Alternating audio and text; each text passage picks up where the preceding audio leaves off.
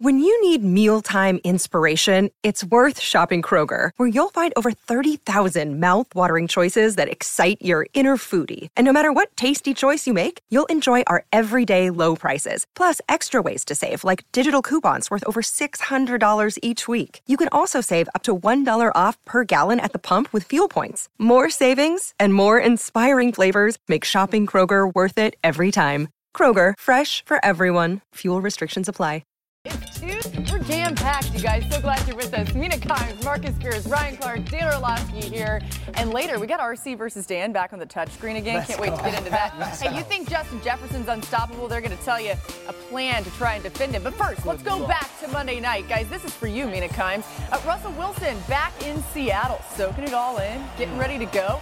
Second quarter, Broncos trailing 10-3. Dan Wilson finds Jerry Jeudy. Not a great throw, to be honest, with the man coverage over Kobe Bryant, but Jeudy does an awesome job of coming back to that football and then running away from the defense. It felt like the Denver offense was going to get going. Broncos tie it at 10. And next drive for the Seahawks, how would they respond? Well, Geno Smith, who was great all night, an opportunity to connect here. Colby Parkinson streaking down the right half. I love the design of that one. A little bit of a horizontal stretch for the defense, and then you attack the seam with the vertical ball. No one saw it coming. Seahawks leading into the half, 17-13. Halfway through the third quarter, same score, 4th and goal for the Broncos. Yeah, get out of shotgun.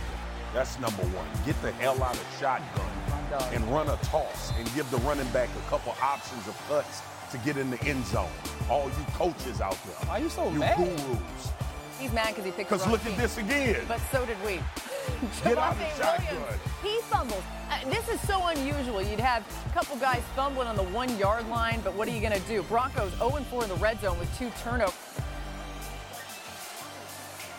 They're facing 3rd and 14 to go. Wilson finds Williams for the check down, fighting his way there for 9 yards. So the Broncos choose to run the clock. We'll get into this a little bit later.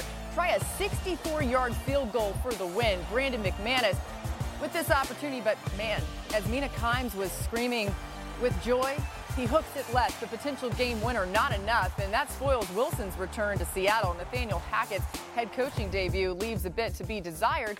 Marcus, you alluded to a little bit of it there, but what did you make of the end-of-game decisions? Yeah, look, Russ should have been involved in that decision. Russ should have said, Coach, listen, I think we need to call a timeout, or even go rogue and call one.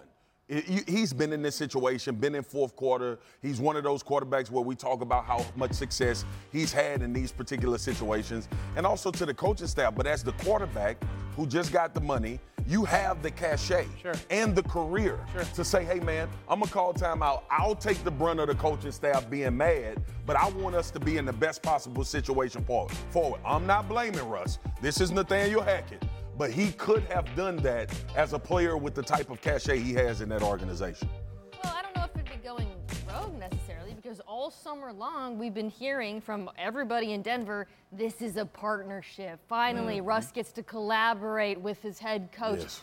That did not look like a partnership out there, certainly not an equal one based on the decision. But what struck me, I think, after the game, as I was thinking about that decision and why it was made and perhaps who could have stopped it, was something that I think maybe we should have actually acknowledged all summer when we were hyped, not we, but people were hyping the Broncos, which is this is an incredibly inexperienced coaching staff. We talk about Nathaniel Hackett being the head coach and not having experience, but his offensive coordinator is the first-time offensive coordinator, his defensive coordinator, even the special teams is the first-time special teams coordinator. And I think sometimes that's something we perhaps underestimate when we look at a contender, is the importance of having that sort of institutional experience and gravitas, and somebody who can maybe come over the top and say, hey, man, not the right move.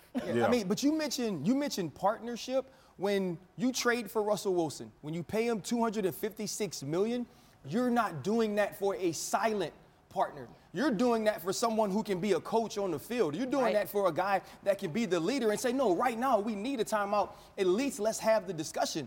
But if you're Nathaniel Hackett and you're on this team and you understand why you bring Russell Wilson over, and then every time he speaks, he says he's one of the best, and it's not about winning 1 or 2 or 3 Super Bowls. It's about how many we can win overall. This is the moment to start that, and not the moment from just the X's and O's coaching level. It's the moment to say, as the leader of this team, as the head coach, I believe in this dude so much that 4th and 5 to me is way better than a 64-yard field goal. And the one thing Brandon Staley did last year, no matter how much it upset me, is I know he believes in number 10 more than number 10's mama believe in him.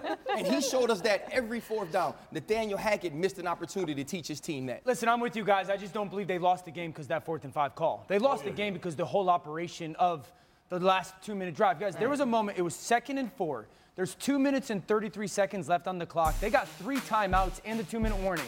Now they go and run the ball on 2nd down, so the 2-minute happens, and it's 3rd and 2. They get a 9-yard completion. Right now, Javonte Williams, get out of bounds because you're already outside the numbers with the 1st down. That ball was snapped at 2 minutes. They don't get another snap off for 36 seconds.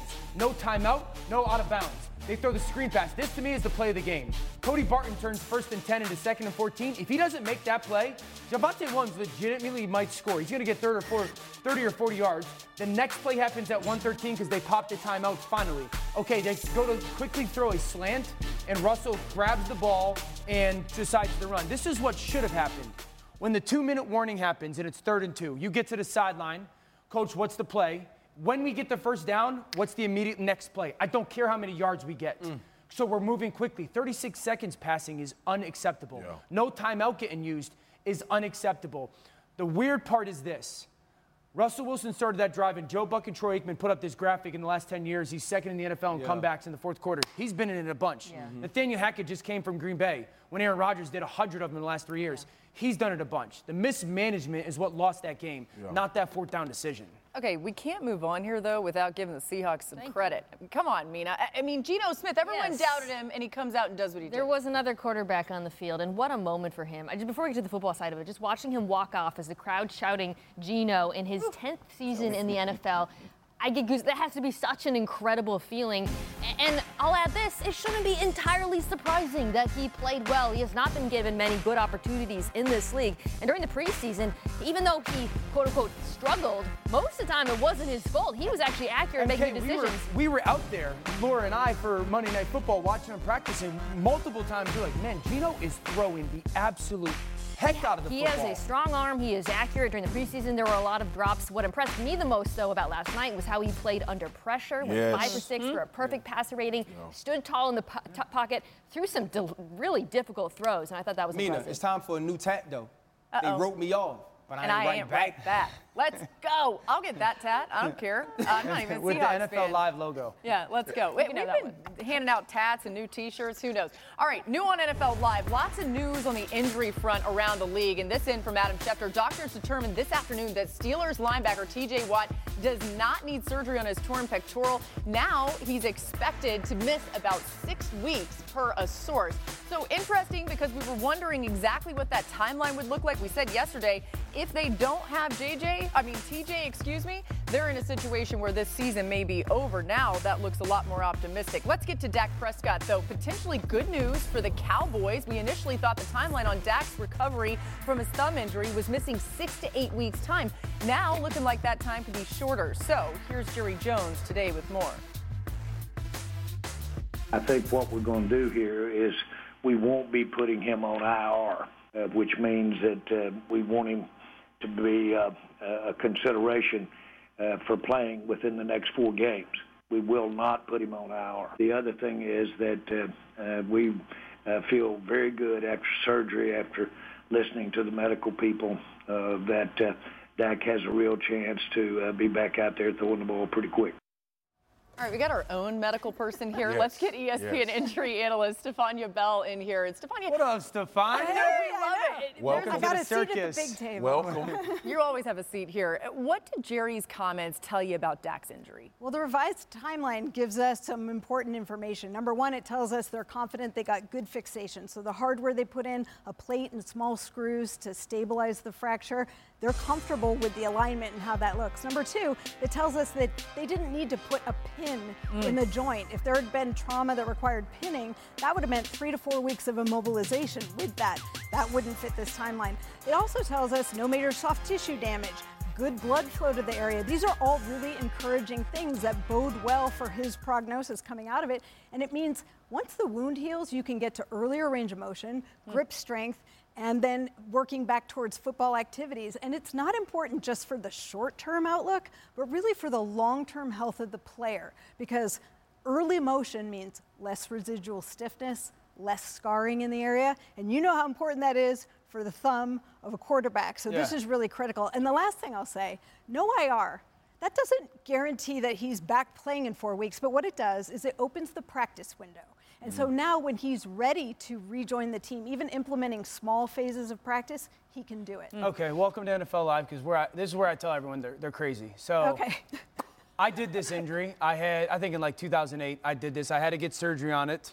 I had to get metal put into the joint of it. So I think I kid myself when I came back at like 4 weeks, fooling myself into coaches, and I could throw in practice. Like I was fine, whatever. And then I got into a game, and in the moment where I had to actually grip down on the ball and rip something into a tight window, I just remember thinking to myself, I have nothing in my hand. I don't think there's any chance that he plays in 4 weeks in football. Like, am I nuts? Yeah, and I don't think they're saying that he absolutely will. You know, I think the timeline has sort of shifted from 6 to 8 weeks to 4 to 6, but everybody's... I couldn't grip the football. Yeah, but it also depends on exactly where your injury was. There's so many different places in the thumb that you can have a fracture. There's so many different types of fracture. The fracture can be a simple, clean line, or it can be multiple pieces. I mean, these are all things that change the scope of what the trajectory is for the player coming off the injury. So I think if there's good people around him, they'll assess that and make that determination as he goes. Really interesting point about the IR situation where he could practice sooner than he would be able to otherwise. Right. So there's a chance, right, that Prescott could be back for the Cowboys game against the Rams in Week 5 if everything works out well with this recovery. In the following week, Dallas goes on the road again for a key divisional matchup against the Eagles. You see those weeks and those opponents. Combine Jerry's comments with that upcoming schedule. I mean, Marcus, how much pressure does that put on Dak to get back ASAP? Yeah, that's exactly why I wanted to hear from Stefania on the injury and long term, because here's the other side of that, right? Players' mentality. Okay, I'm away from football. My team is struggling. How much do I push to get back? I don't expect them to have a lot of success with Cooper Rush. They weren't having a lot with Dak Prescott, right? So now, Stefania, we get to a point where you look at this schedule, which I think the Cowboys was going to have a hard road to go anyway with Dak. But now it's like, what about re-aggravation? Yeah. Like, what is the setback? Because this offensive line is going to give up pressure. Sure. So that's what I really wanted to ask you is, how much fire are you playing with to come back early if you're Dak Prescott? I'm not really worried about that, and here's why. They put hardware in there. Yeah. The hardware really protects the bone. That's why it's there. So that's actually the safest place in the hand. You know, it's the other things around it. And yeah, the grip strength might take a while to get back to 100%. The accuracy, the touch on the ball, all the things that are the finesse things that come as you're out there more, you may have to get some of that while you play, but safety-wise, you feel good about it. You know what doesn't change is the spotlight on the Dallas Cowboys. So whenever he comes back, everyone's going to be watching. This podcast is proud to be supported by Jets Pizza, the #1 pick in Detroit-style pizza. Why? It's simple. Jets is better. With the thickest, crispiest, cheesiest Detroit-style pizza in the country, there's no competition.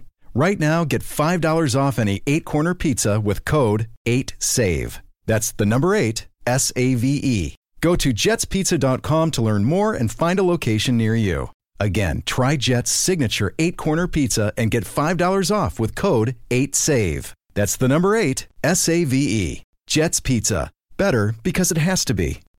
Hi, it's Mike Greenberg letting you know ESPN Bet is ready to take you through all the biggest sports moments this spring. The official sportsbook of ESPN has exclusive offers and markets from Scott Van Pelt, Stephen A. Smith, and me, plus many more. From the playoff intensity to finally getting out to the ballpark, there's no better time for sports fans. Sign up today. New users get a bet reset up to $1,000 in bonus bets if your first bet doesn't win. Download ESPN Bet today. What a play. Must be 21 plus and present in select states. Gambling problem? Call 1-800-GAMBLER. Terms and conditions apply. See app for details.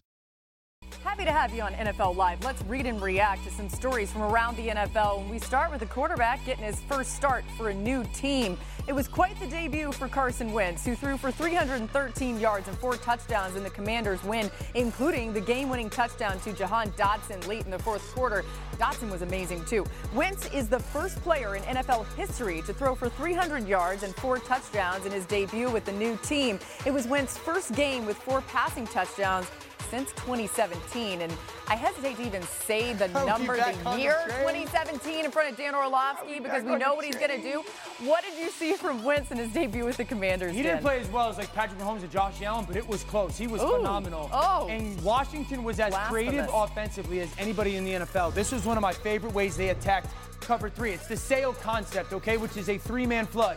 Go route, something second level, and a flat route underneath. Now, cover 3, safety in the middle field, deep third, corners deep third, and then a flat defender. Now, first of all, I ball fake that flat defender just to get him to hezzy for a second. Now, the sail comes from the backside back. Now, look at, I've got carried corner vertical. I'm lost behind the flat defender. He's peeking still at me, and here comes this shallow cross. This is a beautiful design out of 2-back to create that sail concept to attack with the flood of Jacksonville's cover 3 defense. Now, let me say this.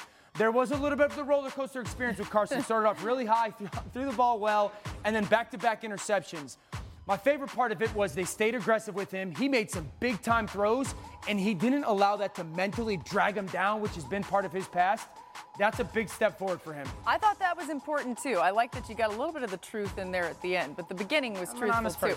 All right, let's go to Jameis Winston. He was back under center for the first time since injuring his leg last season, and he was put to test right away. You see it right here. The Saints trailed 26-10 in the fourth quarter on Sunday before rallying to score 17 unanswered points. It's the first time in Saints history that they won a game after trailing by 16 or more points in the fourth quarter. The first time. They had Drew Brees as their quarterback before this. New Orleans was 0-208 in that scenario entering Sunday. So, Marcus, what did you make of Jameis leading that fourth quarter comeback? I was still recovering from Carson Wentz. But listen, it's okay. We all I love what Jameis did late in this football game. One, he played within himself. He knew big plays needed to be made, and he made the right throws, the right reads. He took checkdowns. This was a seed to Chris Olave on the out. The Jarvis Landry throw. You see him getting that rapport with his receivers as the game went along. Remember, these guys missed some significant time during training camp. And that first half, I think, was a part of that. And then when they found each other, they started doing it at a very high rate. The two throws to Michael Thomas for touchdowns were phenomenal. Now, I want to remind everybody that Michael Thomas was considered the best wide receiver in the NFL 3 years ago. It looked like that in the second half of this football game with Jameis Winston. You have him in the Super Bowl, right? Yes, I do. NFC pick. Yeah, okay, there you go. Let's get up to Saquon Barkley, who racked up 164 yards, a touchdown, and a game-winning 2-point conversion. He jumped on with Peyton and Eli last night. RC, let's listen to this. Hey, Saquon, what was it like in the locker room after that win? I mean, Coach Daboll went for 2, put his trust in you. Talk about what it was like in there. Yeah, it was a gutsy call, but we were turned up in that locker room. We were dancing, we were singing, as you can see right here. Ooh. Dave put some video on. How would you rate his dancing skills right there, 1 to 10? What do you give him? I'll give him an 8. High for me. I don't know. Maybe more like a 2. But, hey, you know how to coach football. You spoke with Saquon this offseason. Were you surprised by the performance we saw week 1? I actually wasn't surprised. Like, Saquon is just a genuinely likable guy, right? He's a sweetheart. He's also ultimately talented, and sometimes those guys don't get challenged. You can tell he was challenged. He felt that he wasn't healthy, and he hadn't been given an opportunity to be himself. He told me that he was back, and he said that everybody that switched up on him, that changed up, said his running style wasn't for the NFL, that he had something to prove. And I think you could see that with his energy and the excitement after the 2-point conversion. His energy, his excitement, his talent level is a huge reason why they won that game. And Brian Daboll holding people accountable, which is something he also mentioned, showed up late in the game against Tennessee. Yeah, that's interesting. Daboll, I think the right fit there. He's a New York guy, and he understands what he's got to do to win. Okay, then there's Kansas City, who began life without Tyreek Hill on Sunday, and they did so with a bang, putting up 44 points in the win over Arizona. Mina, for all the talk about Mahomes' 5 touchdown passes, You think one major storyline has gone unnoticed. What is that? Yeah, I wasn't worried about the Chiefs' offense. I was curious to see how this pass rush would look, particularly with the rookie George Karlaftis. Put up 4 pressures, 2 quarterback hits. But to me, equally important is what he didn't do, which is let Kyler Murray get away. Watch how disciplined he is here, on this pass rush. Even after he beats the blocker, he's got eyes on Murray the entire time, keeping contained, ultimately getting the hit. He did that all game long, Laura, and so did the 4-man rush. They did a terrific job of holding Kyler Murray to only 29 yards rushing. It's a big part of the reason why they won this game. You loved Karlaftis in the draft. It's fun to see what he's already doing in his young NFL career. This new on NFL Live, actually some bad news for Kansas City from Adam Schefter's Twitter feed as the Chiefs have placed first-round pick cornerback Trent McDuffie. Hate to see that, but we'll keep an eye on that for those Chiefs. What if in 2024 you got a little bit better every day? When you're learning a new language with Babbel, that's exactly what you're doing. And if Babbel can help you start speaking a new language in just 3 weeks, imagine what you could do in a full year. Don't pay hundreds of dollars for private tutors or waste hours on apps that don't really help you speak the language. Try Babbel, the science-backed language learning app that actually works. Babbel's quick 10-minute lessons are designed by over 200 language experts to help you start speaking a new language in as little as 3 weeks. It's designed by real people for real conversations. Babbel's tips and tools are approachable, accessible, rooted in real-life situations, and delivered with conversation-based teaching, so you're ready to practice what you've learned in the real world. They have over 16 million subscriptions sold. Plus, all of Babbel's 14 award-winning language courses are backed by their 20-day money-back guarantee. Here's a special limited-time deal for our listeners. Right now, get 60% off your Babbel subscription, but only for our listeners at Babbel.com/tackle. Get 60% off at Babbel.com/tackle. Spelled BABBEL.com/tackle. Rules and restrictions may apply. Robert Half research indicates 9 out of 10 hiring managers are having difficulty hiring. If you have open roles, chances are you're feeling this too. That's why you need Robert Half. Our specialized recruiting professionals engage with our proprietary AI to connect businesses of all sizes with highly skilled talent in finance and accounting, technology, marketing and creative, legal, and administrative and customer support. At Robert Half, we know talent. Visit roberthalf.com today. Glad you're with us here on the show, and let's get Diana Russini in here for a minute. Diana, so much news to get to around the league. Take us through all of it. Let's start with Dak Prescott in Dallas. I feel like I'm a little bit of a positive fairy today on the injury front here, at least as positive as we possibly could be. Let's start with Cowboys quarterback Dak Prescott, who owner Jerry Jones went on the radio today and said that the team decided they are not going to place him on IR after he had hand surgery yesterday. He said it was very successful, and they're optimistic that he could return sooner than perhaps 6 weeks. Of course, that's the best case scenario, but they are just hoping that this is a quick recovery. And speaking of hoping, Steelers running back Najee Harris is being very optimistic right now about playing against the New England Patriots. We saw him sit out in overtime against the Bengals dealing with an injury, and he went out on the radio today and said, I'm good to go. I'm practicing, I'm set. Coach Tomlin said, you know what? It's all good to be young. You're so optimistic when you're young. Let's just see how this goes. So they're going to keep an eye on him. And meantime, TJ Watt, this is really probably the best news Steelers Nation is going to get all season long. And that's the fact that their best player is not going to miss the entire season. Adam Schefter reporting earlier in the show today that they've made a decision that he's only going to probably miss about 6 weeks. So the team is just going to make a decision on whether or not they're going to place him in IR. They're going to have it Saturday until 4 o'clock to make that call. So they have some time here as they're going to take it day by day. And then finally, Chargers Keenan Allen. So we know we're going to see the Chargers in action on Thursday in that big game. And Jeremy Fowler is reporting based on MRI results, he is most likely not going to be active, just not enough time to recover after Sunday's matchup, Laura. Man, that's a bummer, but let's talk about that game. Thanks so much, Diana, for all of that news. We get you ready for week 2, which begins in just a couple days. Hey, Justin Herbert and Patrick Mahomes in the studio here with us, and Michelle Steele in Kansas City covering the Chiefs today. Michelle, Mahomes addressed the media this afternoon. What did he have to say? Yeah, well, whenever Patrick Mahomes lands on the injury report, and that's what we saw Monday from the estimated injury report because the team did not practice, it's always going to be a headline, right? He fell on that non-throwing left wrist on his first touchdown pass against the Arizona Cardinals on Sunday, and that's why he landed on that injury report. And we saw him at practice. We saw trainers wrap his left wrist with tape, and we also saw him throw the football without any visible limitations. The most important thing I think I can update you on, though, Laura, is that Mahomes says himself that he's on an upward trajectory with that wrist. Yeah, it got a little sore yesterday, but then today it felt a lot better. So we kind of got in the training room, got a little work on it. Haven't actually had any time today to even get any work on it, but it's already felt a lot better. So I'm sure I'll be good to go this week. Now, even with the injury, Mahomes finished 30 for 39 for 360 yards and 5 touchdown passes. So, I think he was okay even with that injury on Sunday. And with some rest, I know it's going to be a short week.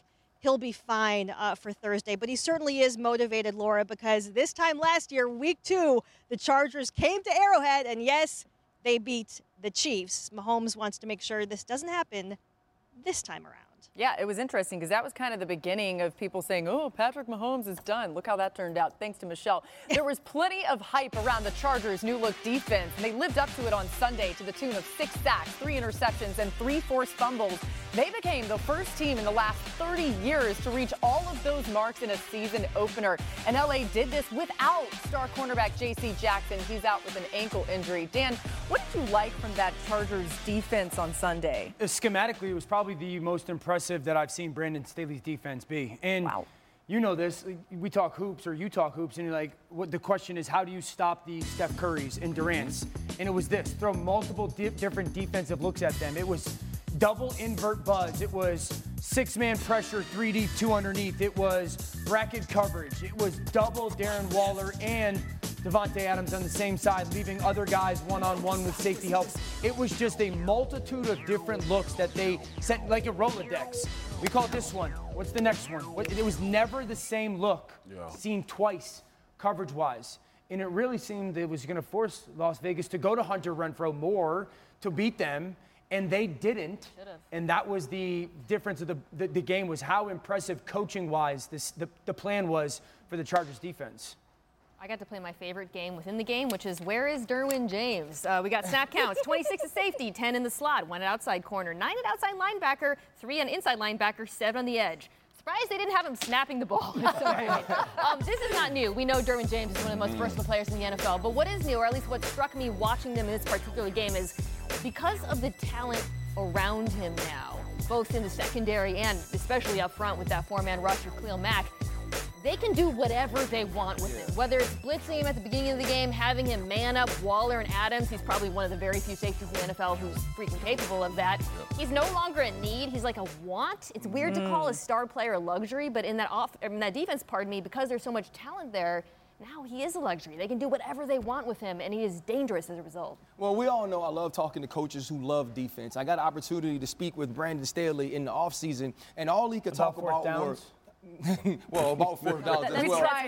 But we know we spoke more so about the reasons he won't have to go for it on 4th down as much this year, and that's because he can get off the field on 3rd downs defensively. He talked about the new acquisitions and how that would allow him to build the defense around Derwin James the way they built the offense around Justin Herbert. And what Mina said was absolutely true. Last year, he was moved around to fill holes. He was moved around for, if you raise kids, some kids are react to negative motivations, right? So it was negative. Oh my gosh, we can't get a rush. Let's rush Derwin. Oh my gosh, we can't cover this guy. Let's cover him with Derwin. Oh, we're getting beat in the middle of the field. Put him in. Now it's like, man, we have a matchup problem here. Put Derwin there. We have a matchup problem there. Derwin can win. And when you can do that defensively, it's why I said during the summer, I believe he will be in the Defensive Player of the Year conversation, because he will have stats in every category, and it won't be those Draymond Green stats. It'll be the LeBron James sort of stats. We often call Herbert the ultimate eraser. eraser, and it seems like that's Derwin James for their defense. It is. Totally. Absolutely. That was a shot right there. The Hall of Fame. Marcus, Marcus, You're the Draymond of this show. Yeah, right. Yeah, Dang. You agree For that different the reasons, for different coverages reasons. Sorry, I'll looked stop. good, Marcus. Okay, but take us to the D line and the debut of Khalil Mack. What did you see? I mean, I averaged 30, okay? That's number one. And you're Now, listen, for me, y'all know how much I talk about being able to rush in this league today.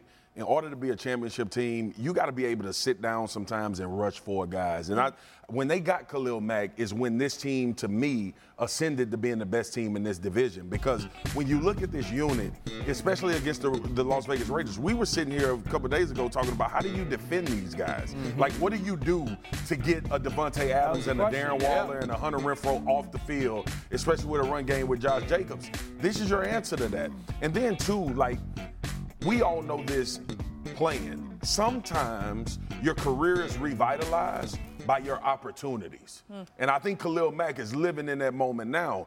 You leave Las Vegas and you go to Chicago, where you're desolate. You're not winning games. You're still a good player. Everybody regards you as a good player. But now we see impact because every game is going to be on television. Every game is a big game. You got 3 of the 10 best quarterbacks in your own division, and it paid dividends the first game of the season against a divisional opponent. He is going to be the difference to this team winning the championship. You see on there 6 sacks for the Chargers defense. Well, 3 of them came from Khalil Mack. So he literally had half of all the sacks. It speaks to how dominant he was. Yeah. What? A third of my talking career. about? 10 seconds on the clock. How many things can you name that are always growing? Your relationships, your skills, your customer base. How about businesses on Shopify? Shopify is the global commerce platform that helps you sell at every stage of your business. From the launch your online shop stage, to the first real-life store stage, all the way to the did we just hit a million orders stage, Shopify's there to help you grow. Sign up for a $1 per month trial period at shopify.com/network, all lowercase. Go to shopify.com/network now to grow your business, no matter what stage you're in. Shopify.com/network. Hi, it's Mike Greenberg letting you know ESPN Bet is ready to take you through all the biggest sports moments this spring. The official sportsbook of ESPN has exclusive offers and markets from Scott Van Pelt, Stephen A. Smith, and me, plus many more. From the playoff intensity to finally getting out to the ballpark, there's no better time for sports fans. Sign up today. New users get a bet reset up to $1,000 in bonus bets if your first bet doesn't win. Download ESPN Bet today. What a play. Must be 21 plus and present in select states. Gambling problem? Call 1-800-GAMBLER. Terms and conditions apply. See app for details. Hey, still no deal for Lamar Jackson and the Ravens. Lamar ended the contract talks before the season started, and it's hit a bit of a stalemate. So, Diana, you caught up with Lamar at the end of the game on Sunday. What did he tell you about the contract situation? Well, first, over the weekend, Chris Mortensen reported that the Baltimore Ravens did offer Lamar Jackson a 5-6-year deal worth about $250 million, $133 million at signing. We know that's very different than what Deshaun Watson got at signing. He got it all guaranteed money, right? So 133 guaranteed. So I talked to Lamar about it. First, just asked him if that was the offer, and he said, yeah, I turned that down. And he added there was actually some other things in the contract that had more value, and he still didn't agree that that was what he was worth. So, he was very transparent. He's just said, that's just not the number I'm willing to sign for. And when I asked him if he was going to continue playing the rest of this season without a deal in place for next year, he just told me, we'll have to see. So a little door open there as we going to have to go week by week here with Lamar Jackson and see what he decides to do. Yeah, that's interesting. Seems like he's betting on himself, but maybe we do see a point where he steps off of the field. Thanks, Diana. Let's take it on the field for some quick reads on the Ravens. Marcus, you like what you saw from Lamar on Sunday? Yeah, I like moving the ball around. Obviously, we talk about how much Lamar gets locked in on Mark Andrews, but to hit Duvernay with a shot over the top, a really good throw, and then to find Rashad Bateman downfield. But what I liked about it was eliminating the mistakes, right? Like a lot of times Lamar was pressing, trying to be the only one in this offense. I like that he spread the ball around and used those wide receivers. Here's what I didn't like. The Ravens' run game, which is so weird because when we watch them, we're so used to seeing these backs. It doesn't matter who's playing running back, get 5-6 yards a pop.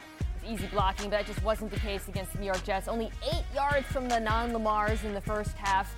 When they were easily outrushed by the Jets. Look, they didn't have J.K. Dobbins, but what concerned me was the blocking. Yes, Ronnie Stanley was out, but I felt like the interior of the offensive line just wasn't moving bodies the way we're used to. That's something you want to see improve. Hey, I'm just fanning you guys off after that fire touch screen. That thing was so much fun. It really is. Take a bow. He's the best, man. Yeah. Oh, that's so nice and humble, Dan. This podcast is proud to be supported by Jets Pizza, the #1 pick in Detroit-style pizza. Why? It's simple. Jets is better. With the thickest, crispiest, cheesiest Detroit-style pizza in the country, there's no competition. Right now, get $5 off any 8-corner pizza with code 8SAVE. That's the number 8, S-A-V-E. Go to jetspizza.com to learn more and find a location near you. Again, try Jet's signature 8-corner pizza and get $5 off with code 8SAVE. That's the number 8, S-A-V-E. Jet's Pizza. Better because it has to be. We're back on NFL Live. Hey, man, that was sloppy, that field with the Bears and the 49ers in Chicago. The Bears, of course, won the game. You saw a couple of nice throws from Trey Lance, though. We were watching the film earlier. Maybe not all bad for that 49ers offense, but either way, the Bears did not send a single blitz at Lance. They were able to get to him despite that. Chicago pressured Lance 12 times, and he struggled against it, completing just 1 of his 7 attempts, and that one completion went for a loss of yards. He was also sacked twice. So, Dan, was this simply bad weather, or did you see more issues for Lance? More issues, but they're the same issues. Mechanics, they have to get faster, and they have to tighten up real quickly. The end of the game interception Eddie Jackson had is a perfect example of how much time this is going to take for Trey Lance to get this fixed. This is a simple concept. It's called F-post. It's a shallow cross and then a widened release short post. Now, Eddie Jackson drops down, and right now, he's telling Trey Lance, I'm going to the shallow cross. This is actually a great play by Eddie Jackson. Ball should come out right now, though, with Trey Lance. But watch his back foot hit the ground. Back foot hit the ground, a hitch, and then the ball comes out. That actually allows Eddie Jackson to go to the shallow cross, then out to that short post. So that's what I mean by saying it's got to get faster. That is a 5-step pass concept that should be operated in 3-step timing. It should be catch, I see him go, back foot hit, and the ball comes out. If that happens, it's a completion. But it's going to take time for that young man to get these hundreds and thousands of reps that are necessary to get the feel of what that should look like. Yeah, I saw the box score before I watched the game, so I wanted to see how much of those pressures, the sacks, were on Trey Lance versus the line. And the answer is both were responsible. Lance holds on to the football too long, and he is responsible for some of those pressures. But boy, did this Niners offensive line have some issues. And we really should have anticipated this coming into the season, particularly on the interior with a new center, with Alex Mack retiring. And, of course, guard has been a problem for them. But Mike McGlinchey, the right tackle, got beat all day long. And what concerns me in particular in this game is the Bears' 4-man rush pressured Lance at a higher rate than the Niners' 4-man rush. One of those teams has Nick Bosa, guys. And you should not be performing better than them. So I think that's a problem that's going to persist for a while until they get cleaned up. I was coming in here down and thinking about. Cheer up, Bub. I know. Thank you. It's being around you guys really helps me. But I think for me, I was looking at the game. Me and Mina was talking in the green room, and I said, Deebo Samuel averaged 6 yards a carry, and Trey Lance averaged 5 yards a carry. They almost rushed for 180 yards in this game. But you think about how we always talk about the San Francisco 49ers playing. And that's why I attribute the weather more than a normal team. Because when you look at the pass protection, for example, MK, this is not a team that's used to dropping back on 5-step drops. I thought the weather would help them, though. When you go in east and west like they do, it's very difficult, man, to continue to stay in your rhythm, in my opinion. Sorry, Rob. This is one of my concerns with the interior offensive line, because it's a run game. This should also be north-south for Trey Lance. But if the interior can't get any push, they might not be able to achieve Well, I'm going to tell you this. For everybody who is like, oh, it's okay, they got Jimmy G, you stupid, right? Because I don't want that much pressure. I don't want that much pressure in my quarterback room. If you're adjusted, like you're adjusted Fields and you got nothing. But he's just playing free, and he's having fun, and he's running around and making plays. And Trey Lance looks tight, and he's overthinking and all these things. But you got all all this stuff around you, but you know what else you got? You got a quarterback that where a lot of the same people went to a Super Bowl. A quarterback with a lot of the same people went to the NFC Championship, still in your room. Yep. It's hard to be free. It's hard to be free when you know I got I options. mean, in week one, people were like, are they going to turn to Jimmy G? Exactly. And so now if you're Trey Lance, you got to go out and play and just focus on you and not what's behind you. And maybe it doesn't matter how nice Jimmy G's been about all this. You can't be friends with your exes, man. Yeah, I know. You can't be it never friends works with out. them. Hey, guys, we got time for one more thing before we go. Move And this on. is really good. Check out this block here that you're going to trying to see give in y'all just some a game. second by Leonard Fournette. Man, Lenny's just out there doing it. Okay, so the block that you'll see knocks Micah Parsons to the ground. The Bucs running back posted the clip to Twitter, starting a back and forth between the two for all the world to see. I think we're going to load that up as well. It said, so the reigning defensive rookie of the year said in part, now go watch the tape and see what happened when it was me and him one-on-one. Fournette responded with the crying Jordan meme of his own. RC, I'll just let you make sense of it all because you're better. I'm going to say what? Ain't no sense to make of it. I'm going to be honest. Micah Parsons is a dog. He is super talented, and he is athletic and mean and all those things. Number 7 is about all that action. Buddy. He is not. Listen, I'm going to tell you. Listen, hey, I got a friend that got a saying. When we were around like mean dudes who act like they want to fight all the time, he always say, and he ain't acting. He ain't Number acting. 7 is not acting. That's something we're going to just leave on the field. They don't say that about life. Dan, you are always acting. I'm just kidding. All right, we'll see you tomorrow on NFL Dan Live. couldn't bust a grape.